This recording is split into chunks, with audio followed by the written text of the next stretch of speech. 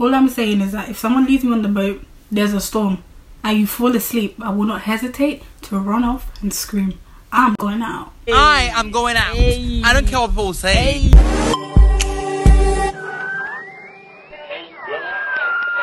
So everyone, well, I believe everyone is aware of the event that took place in Luke chapter 8, where Jesus was on the boat with his disciples. Now, a lot of the time, it's like the disciples, they didn't trust Jesus. Like, all like the focus is put on the disciples and their trust in Jesus. But take a step back and look, Jesus had some trust issues in that boat as well. Personally, for me, I'd be quite reluctant to get on a vehicle if I don't have trust in the driver, if I don't have trust that the person will keep me safe in my journey and actually take me to the destination I want to go. So Jesus gets into the boat and he falls asleep. Like, to fall asleep, matter of fact, even getting on a boat, because for me personally, I don't like getting on boats. Like, nah. For him to get on the boat now, fall asleep, he had trust in his disciples that they would keep him safe, they would keep him safe, and they will take him to his desired destination. So as well as the disciples, you know, they had small faith in Jesus, Jesus had faith and trust in them for them to deliver him to the other side. Now you could be thinking, what possible trust can Jesus put in man? Jesus can provide for himself. He can just ask the angel to come and guard him. Like, what possible trust? The trust that Jesus required from the disciples was trust in him, was trust to believe that because he was in that boat, they were going to get to their destination safe, protected, unharmed. He was trusting the disciples to have that trust in him. He had faith in the disciples to have trust in him. And it's the same with us. Jesus is trusting us to constantly put our faith in him always. God is trusting us with what he has given to us. Look at Galatians. Paul said, now we've been given the freedom, let's use that freedom to love, to do what God wants us to do, not just have the liberty to sin. That's what God is trusting us with. He gave us freedom. He gave us the tools, the resources to live a life that pleases him. So he is trusting us to take that route. Since we've already accepted Jesus, we now have to take the route. That's what he is trusting us with. But as we know, that always doesn't go to plan.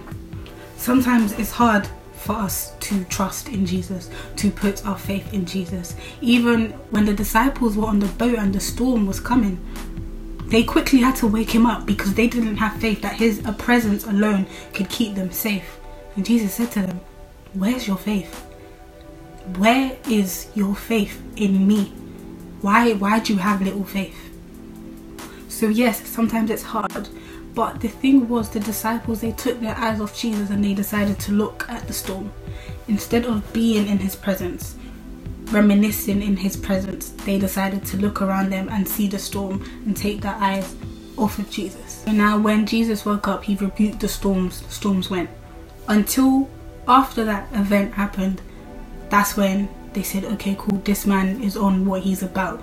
Let's actually believe him, that he is the Son of God. So from that event, day by day, event by event, they started to have trust in Jesus, in faith in Jesus. It kept on progressing. And then let's look at another event. So the first event where you see in Luke chapter 8 is the disciples on the boat.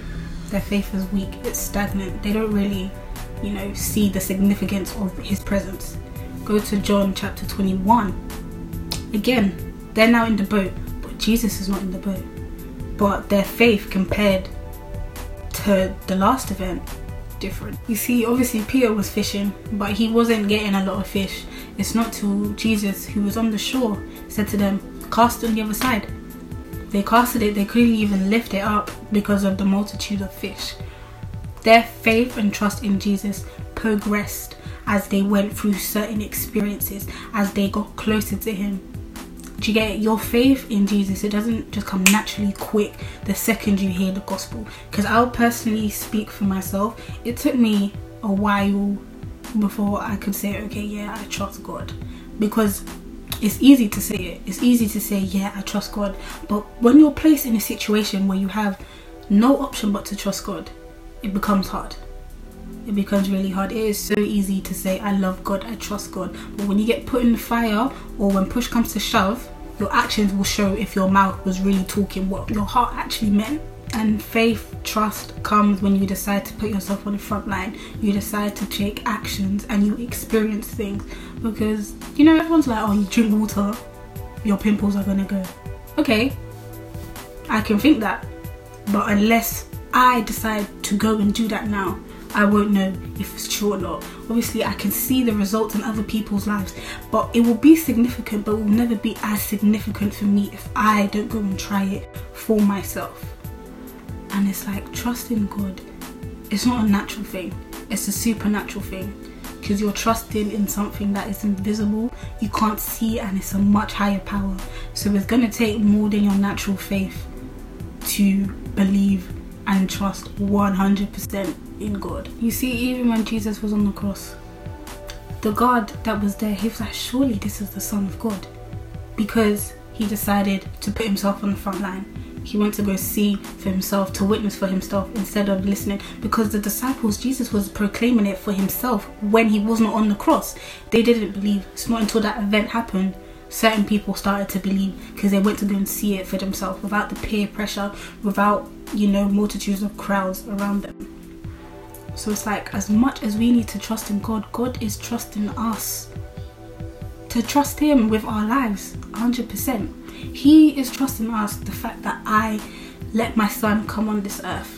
I am trusting people not to take advantage of it. I am trusting people to accept him so that they won't perish in hell, that they are not condemned to eternal suffering, separation from me. It's a two-way street. See, your trust in God develops every single day. Don't just think, okay, I gave my life to Christ on Monday, but I still don't trust him with this. That makes me a bad Christian. That makes me a bad person. No. The disciples, they practically left everything to follow him. Yet they still had weak faith.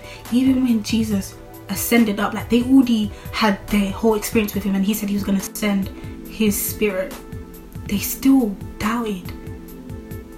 But that didn't mean it stopped them from still pursuing Jesus. It didn't stop them from saying, no, I'm not going to listen to this doubt, I'm just going to push forward. Doubts come to us all, but God is trusting us to push through that doubt. He is trusting us to look at Jesus and to just push through that doubt. Because I'm not gonna lie, if the disciples who physically saw Jesus, touched him, laughed with him, ate with him, drank with him, they still had doubts.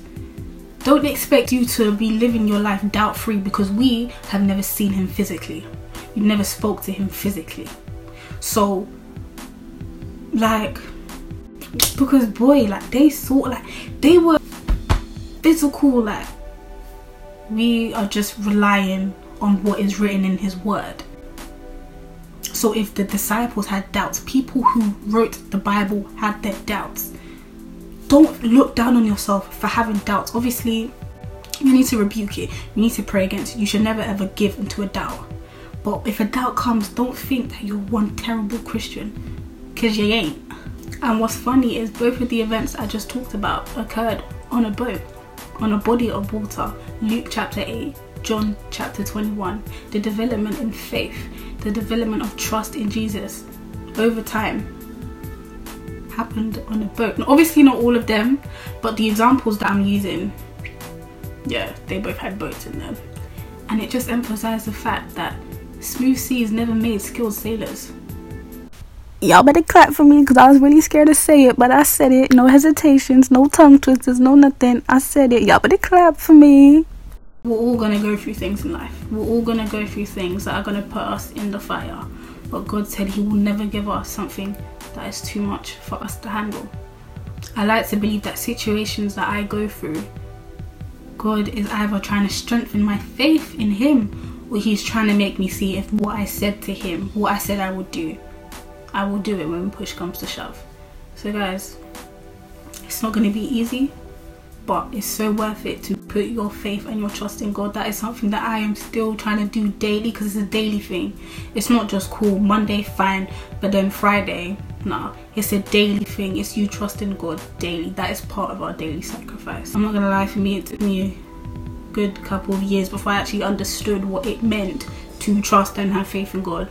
But I tell you that it is so worth it. We are all wretched sinners who has fallen short of the grace of God, yet he trusts us. Jesus, Son of God, no sins whatsoever, never told a lie, never stole, never committed adultery, never ever sinned, wants us to put our trust in him. I mean, if God can trust a sinner like me, someone who is full of mistakes, surely I can trust someone that has never made a mistake at all. So just shift your perspective and start today. Plant that seed today and trust God, because you will see the fruits. And I guarantee you, I keep reiterating it, but I promise you, it will be all worth it in the end. Again, my DMs are open if you want to talk, develop your relationship with God, just any questions in general. DMs are open, always here to talk, always reply, message me anytime, and I'll see you guys later.